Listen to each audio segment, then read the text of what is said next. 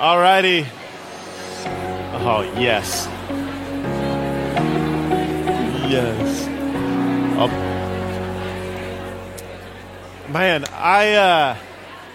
I'll be honest, I think generally speaking, this service is a lot better than first service in terms of like coming back out of the greeting time. So we're trying to figure out like how do we get people to come back? How do we get them to come back? Because they just love to talk, which is great. And so we have this little video. So thank you, JH, for that fun little video. We doing okay, though? It's okay. What's that? Could we do the video again? Yeah, sure. Let's do the video. It's pretty exciting. Don't blink. It's almost done. And there it is. Woo! Okay. So we're going to jump literally right into a text today. We're going to go Luke 18. If you got a Bible, page 877, Luke 18. If you have not been here in the past 2 months or so, I'm going to just apologize because typically I do my best to give context to what we've been doing. Today I'm giving virtually zero context, but you can find it on the podcast. You can go to the website and you can kind of see where we've been. I'll give you about 10 seconds of context and then we'll get into this text. So we have been talking about clarity, this whole idea of clarity at Northwest Hills, in particular over the last couple weeks. Who are we as a church? What are we about? What are the things that God has specifically asked us to do, and how are we doing that? We've said that our mission and vision is to love Jesus, to live like Him, to make Him known. In order to love Jesus, we have two simple asks, and the first one is that we commit to Sundays. And that may sound simple, but again, it's a big ask these days. It's a very common way of thinking to say, well, I love Jesus, but I'm not really for the institutional thing. I don't really need to be part of the church. I've got me and Jesus, we're good. I don't really need all the extra stuff. But the Bible knows nothing of a Christian who is not part of a local church where that's possible. And so we're just asking, make that possible, be a part of the church. And then the second thing that we're kind of diving into, and today's kind of the second week of it, is practicing the spiritual disciplines. And we ended last week basically with a simple question saying, do you want to grow in your faith? Right? Because all of us on some level, we are somewhere when it comes to where we are in our faith. And are we just comfortable where we are? Or do we really want to grow? And we talked about, like, physically speaking, a lot of us we're just okay with where we are physically, right? Like, you know what, I may have some ailment, but I'm not dead yet. Like, I'll make it. And very often when it comes to our spiritual worlds and our spiritual lives, we kind of have the same mentality. We have the same attitude of like, you know what, I'm okay. I'm making it. Me and Jesus, like, I've got my fill up on Sunday morning when I can get there, and I'm okay, but really the invitation is to dive much deeper. And so the big kind of question that we started out with was, do you want to grow in your faith? Do you want to grow? If you want to grow, there are things that you can do, which is really weird, and it's this like weird mix of like God only does it, but I have a part to play, and we're going to constantly be in this tension, this whole sermon series. But there are things that we can do. The disciplines are things that we can do. They're activities, and these activities are a means to an end. They're not the end. They are a means to an end. They're things that we can do, and I use the example of like putting a seed in the soil and then begging God to grow us. But there are ways that we can physically put the seed in the soil and not be surprised if we not grow. And really, we're asking, do we want to grow? And the first of all these disciplines that we're actually going to look at today is the discipline of prayer. So I'm going to ask that we would stand up. I'm going to read from Luke 18 all about the discipline of prayer. And this is starting in verse 1. When I'm done, I'm going to say, this is the word of the Lord. And you are going to say, thanks be to God. Very great. And then I'm going to pray because we're talking about prayer. It feels right. And he told them a parable to the effect that they ought always to pray and not lose heart. And he said, in a certain city there was a judge who neither feared God nor respected man. And there was a widow in that city who kept coming to him and saying, give me justice against my adversary. For a while he refused. But afterward he said to himself, though I neither fear God nor respect man, yet because this widow keeps bothering me, I will give her justice, so that she will not beat me down by her continual coming. And the Lord said, hear what the unrighteous judge says. And will not God give justice to his elect, who cry to him day and night? Will he delay long over them? I tell you, he will give justice to them speedily. Nevertheless, when the Son of Man comes, will he find faith on earth?" This is the word of the Lord. Thanks be to God. Father God, we come before you as a people right now, where it can be easy to kind of collectively feel like we're in a certain space this morning, but individually we come all over the place. Some of us, this concept of spiritual disciplines is a strange concept. It's a foreign concept. For some of us, this idea of prayer isn't a regular thing that we've been familiar with for a long time. And Jesus, I truly believe that you have something for each of us this morning. And I just ask that our hearts would be open, that we would be willing to say, okay, God, we're going to open up your word. What do you have to say? What does your word have to teach me? Jesus, we need you more than anything. We love you. Amen. Amen. You may take a seat. So what we just read was a parable. A parable is a made-up story. It's a fake story. There's no part of this story that Jesus said actually happened. He made this up. It's a story to teach a bigger point, a bigger story, and it's a story that from the very beginning he tells us why the story was written, which is incredibly helpful. Right? You ever have those conversations where you need to start them out saying, hey, the conversation that we are about to have, let me tell you my heart behind it first so that there's no confusion. Right? I do that with my wife at times. And Luke, the human author, does that very first up front. He says this to the effect that they ought always to pray and not lose heart. So what's this whole sermon about? What is this whole passage about? Why is he telling the story? He says the answer in verse 1, to the effect that they ought always to pray and not lose heart. He says this, he says, keep praying. Don't lose heart. Don't give up. Don't despair. Don't get weary. Keep persevering. Keep believing. It may feel like God is distant. It may feel like he's far off. Keep believing. Keep praying. I think that's interesting. 2,000 years ago, that word was written. You think that has relevance for us today? Absolutely. Recently, the last 2 months, 3 months, I've been walking very closely with a very close friend of mine who's getting separated from his wife, and that's the same message I keep telling him every single time I see him. Don't lose heart. Like, this is a hard season. It's a dark season. You will get through this. Do not lose heart. Do not lose faith. Do not lose heart. And Luke starts it out the exact same way, to the effect that they ought always to pray so that they will not lose heart. Well, why would Jesus start his parable like this? Why is he starting it out? Why is there a parable like this at all? Now, this is one of those places in Scripture where it's a pretty unfortunate chapter break. If you've been around the Bible for a while, you know that the chapter and verses are things that we've added later. So to get the real context of this, you got to scoot back a little bit into chapter 17, starting in verse 20, all the way through 37. So in verse 20, you've got this group of religious leaders, and they're coming up to Jesus, and they ask him a question. And the question is this: when is the kingdom of God coming?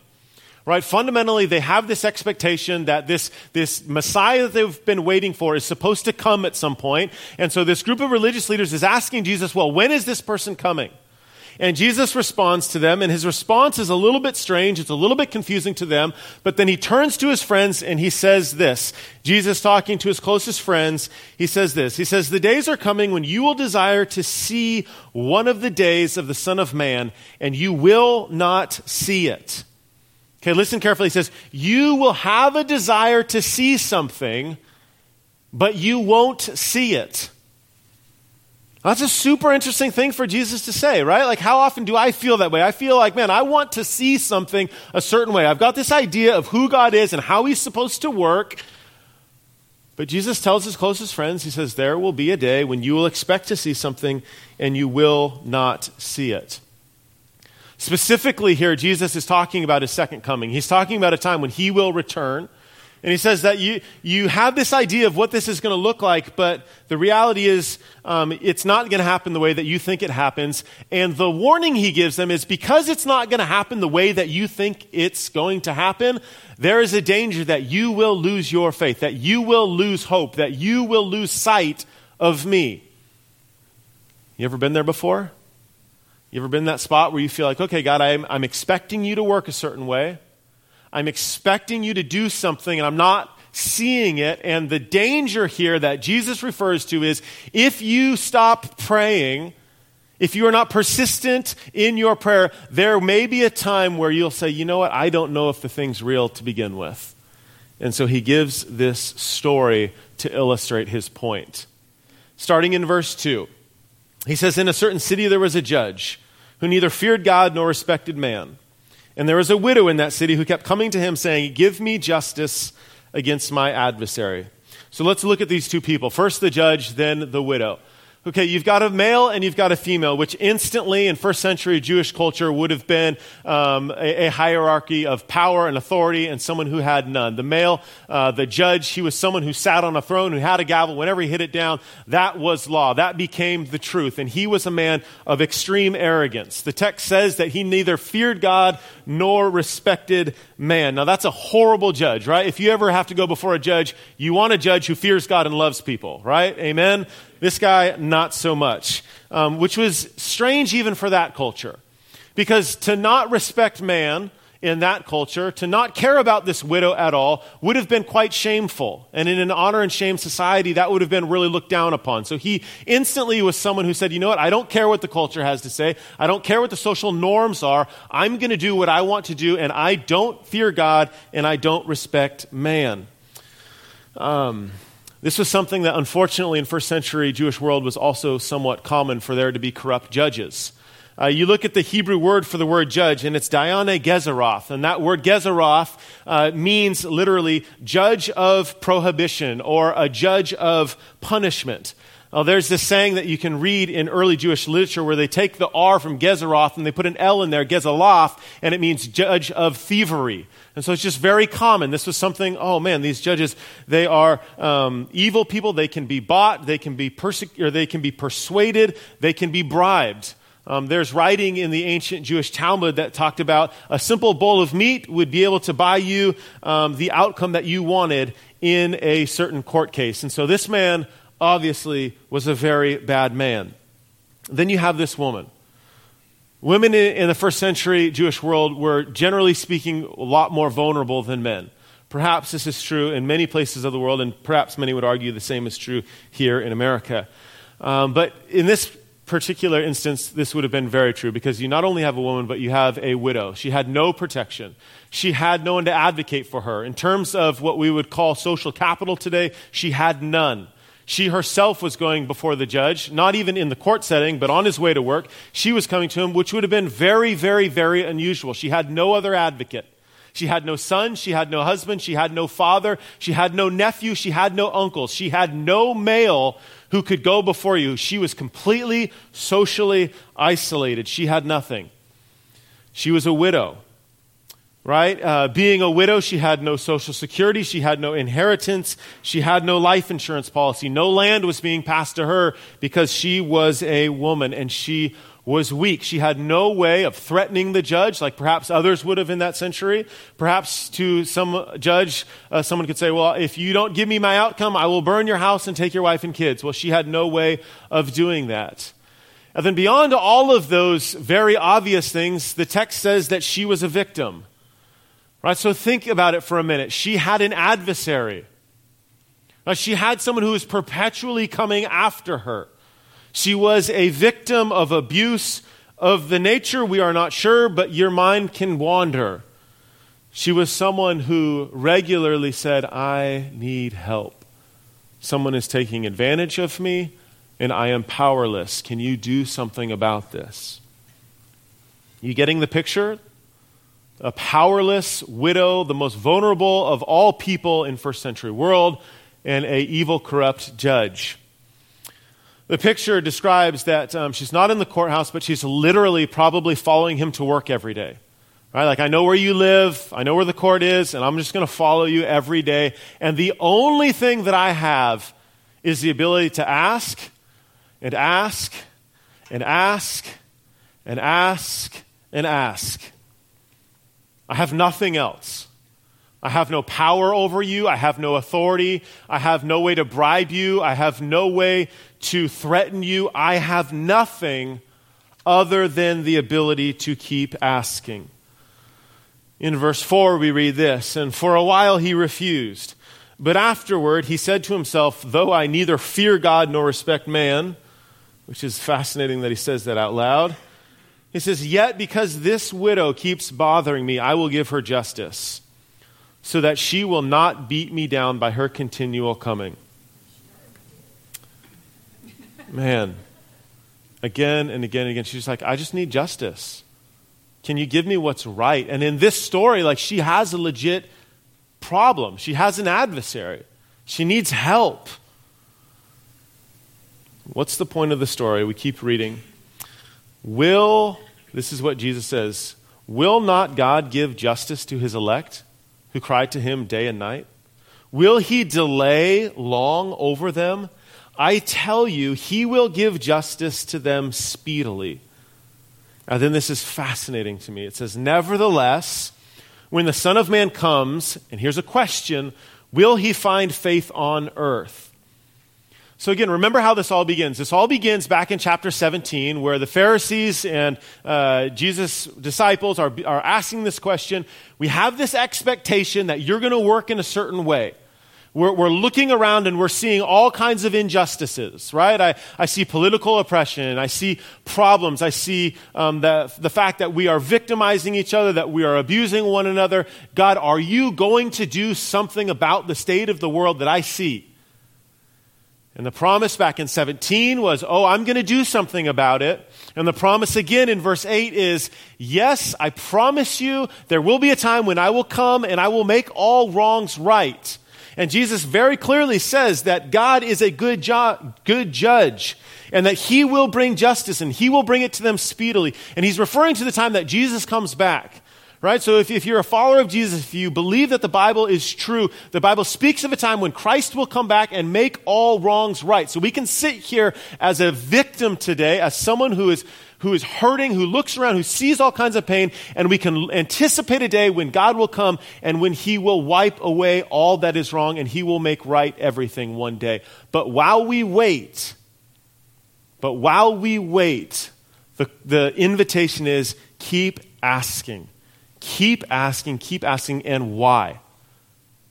Why is the invitation to keep asking?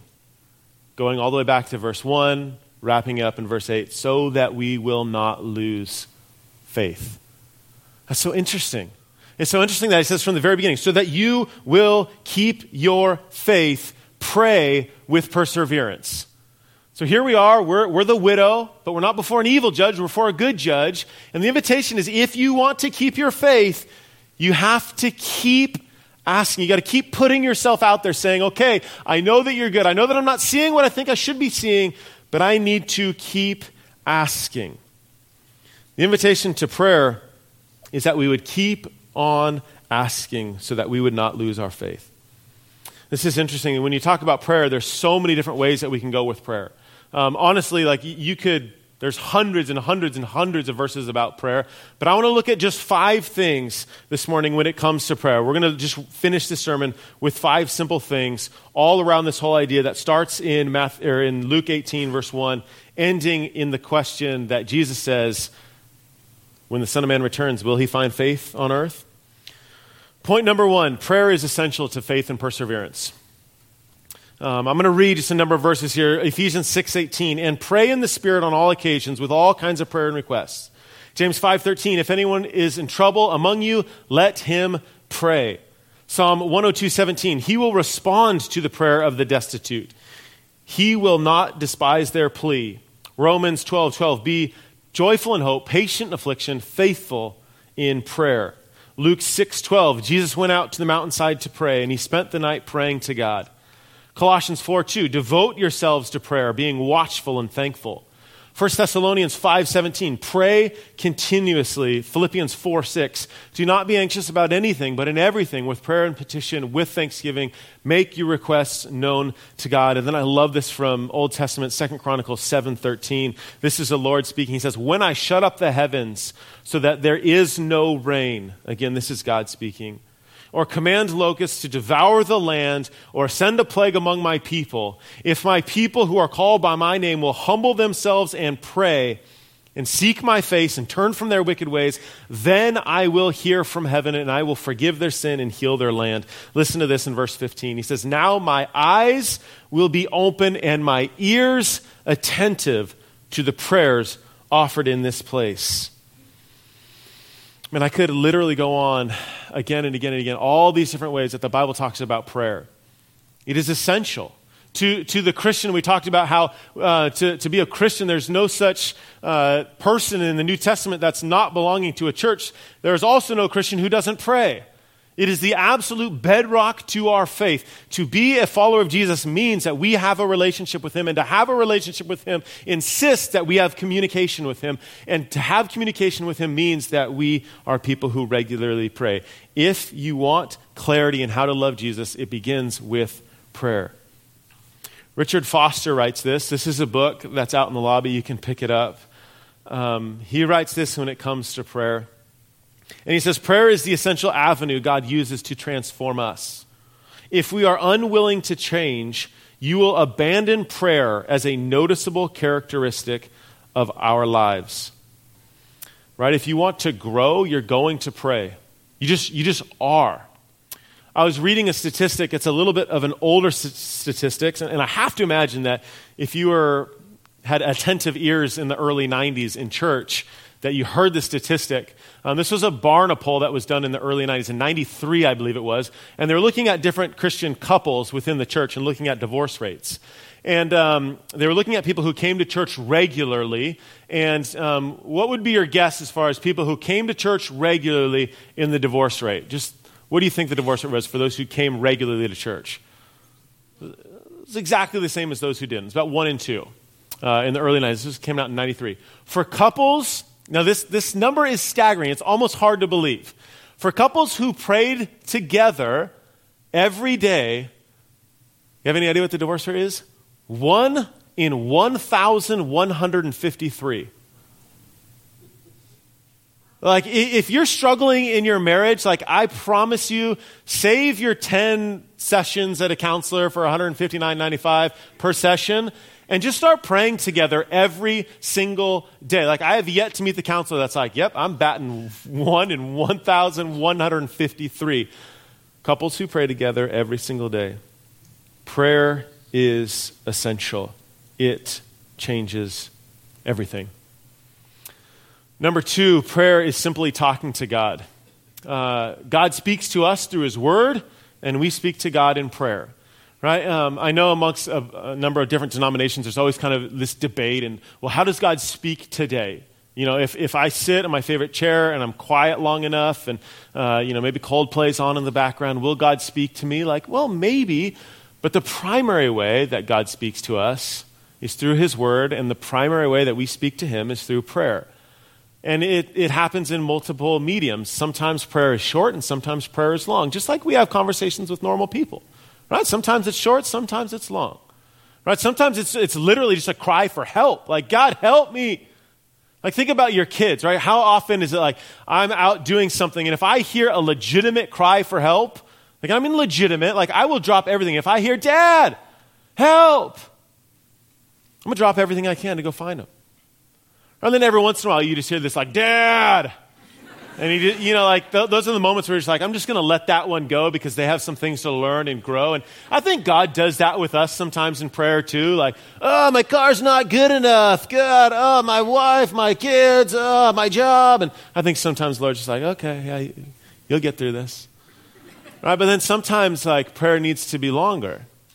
Just like we have normal conversations with people that we love. Like sometimes, my wife and I in the morning, it'll be quick. Hey, getting ready for kids' school and work and life. And it's quick conversations, but you got to have long conversations too.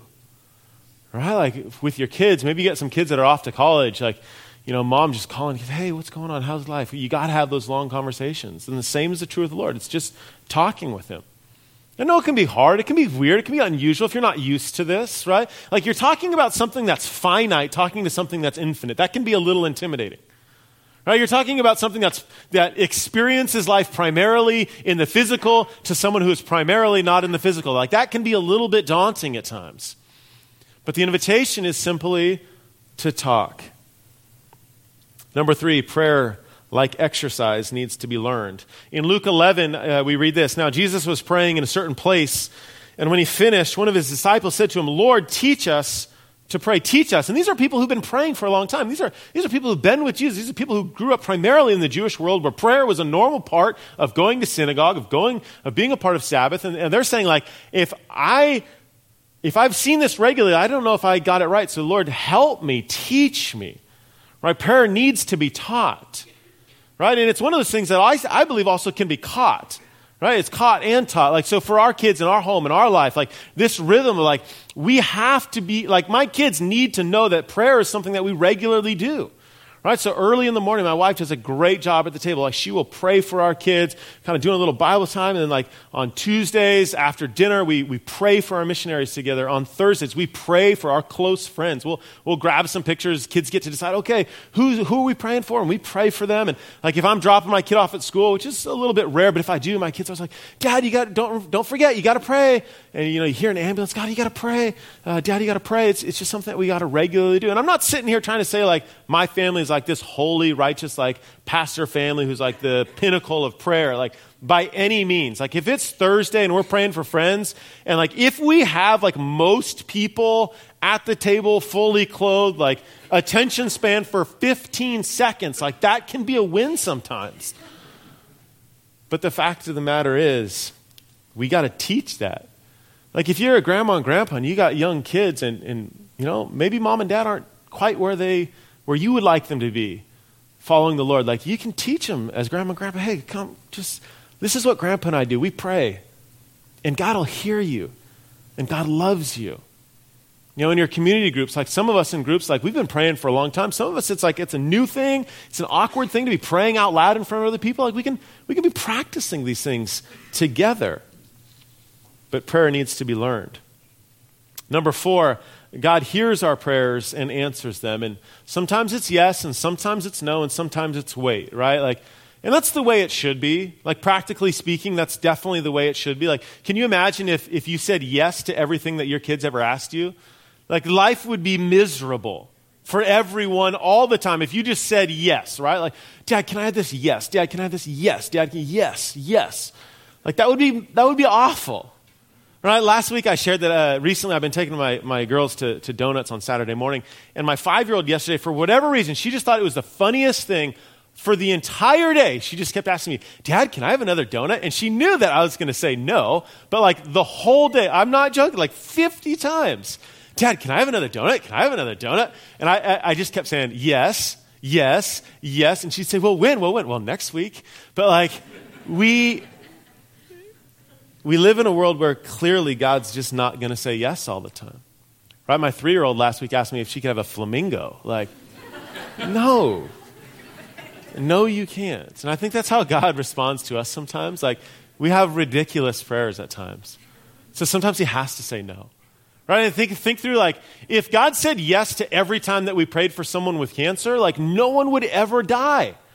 Like, you'd have people walking around 8,000 years old, like, keep praying. I mean, eventually you get to the point where you're going to be praying that they would die. But for a long time, like,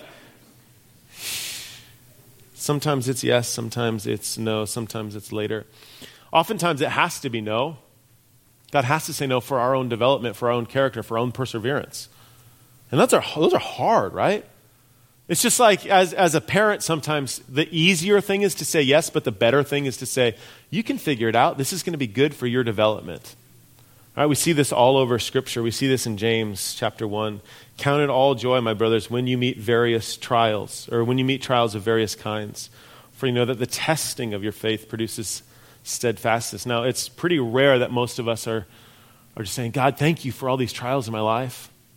Like most often our prayers are like, can you just get me out of this trial, please?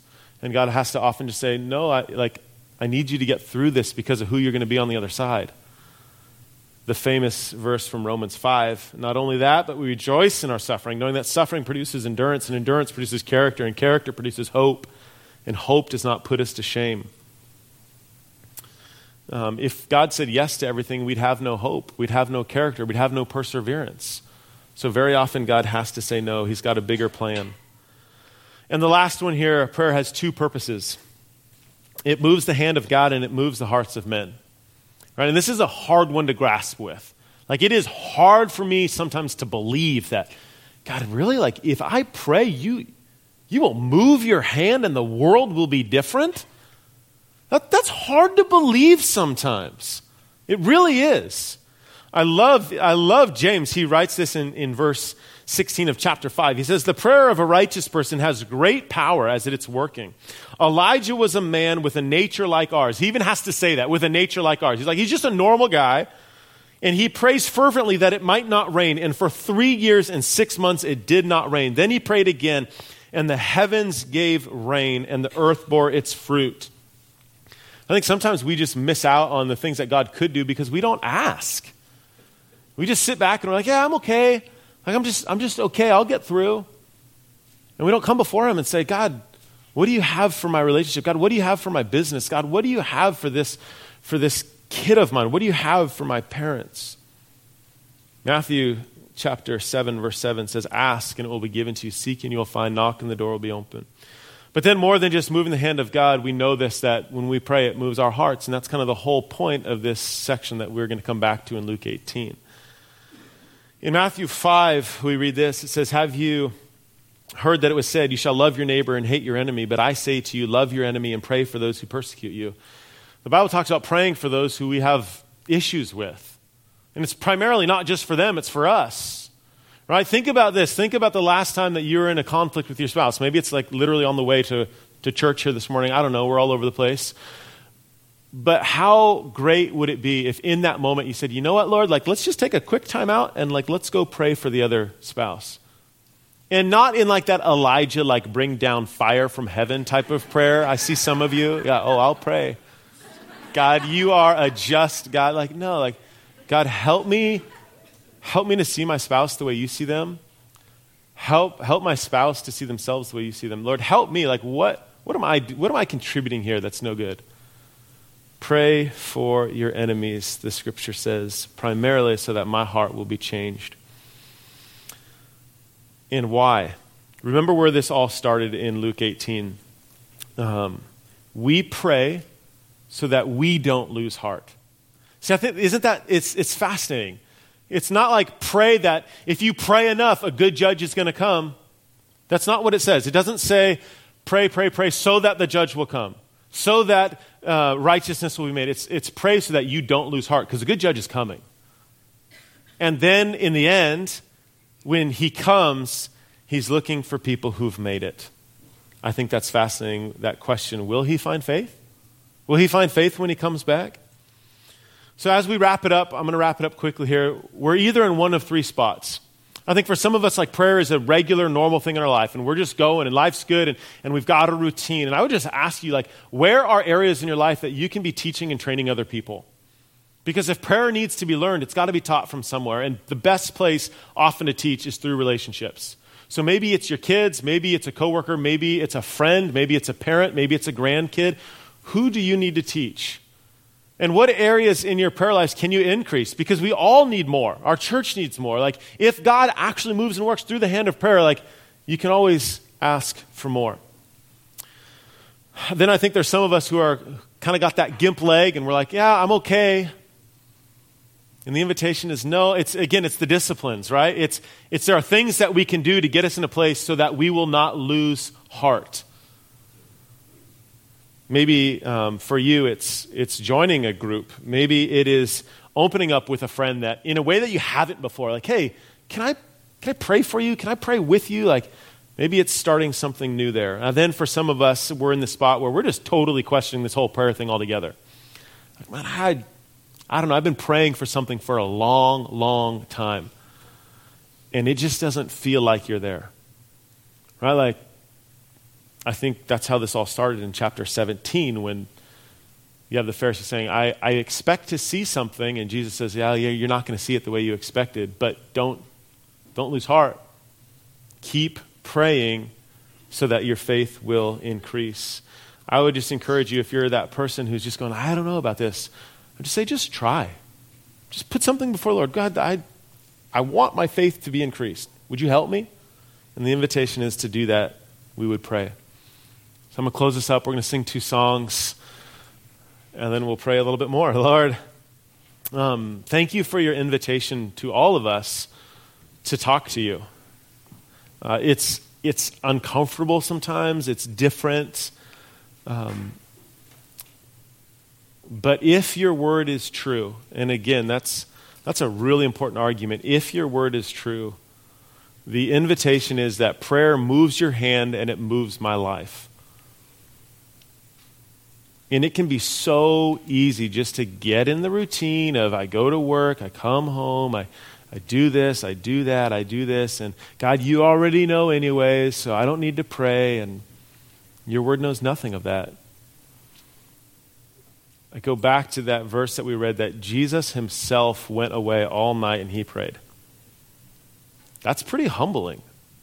If God of the universe needs to get away for a night and pray, Lord knows I need it. So Lord, would you give me a hunger to desire you more? And then would you give me the willingness and the diligence to do it, to seek you? We love you. We need you. Amen. Amen.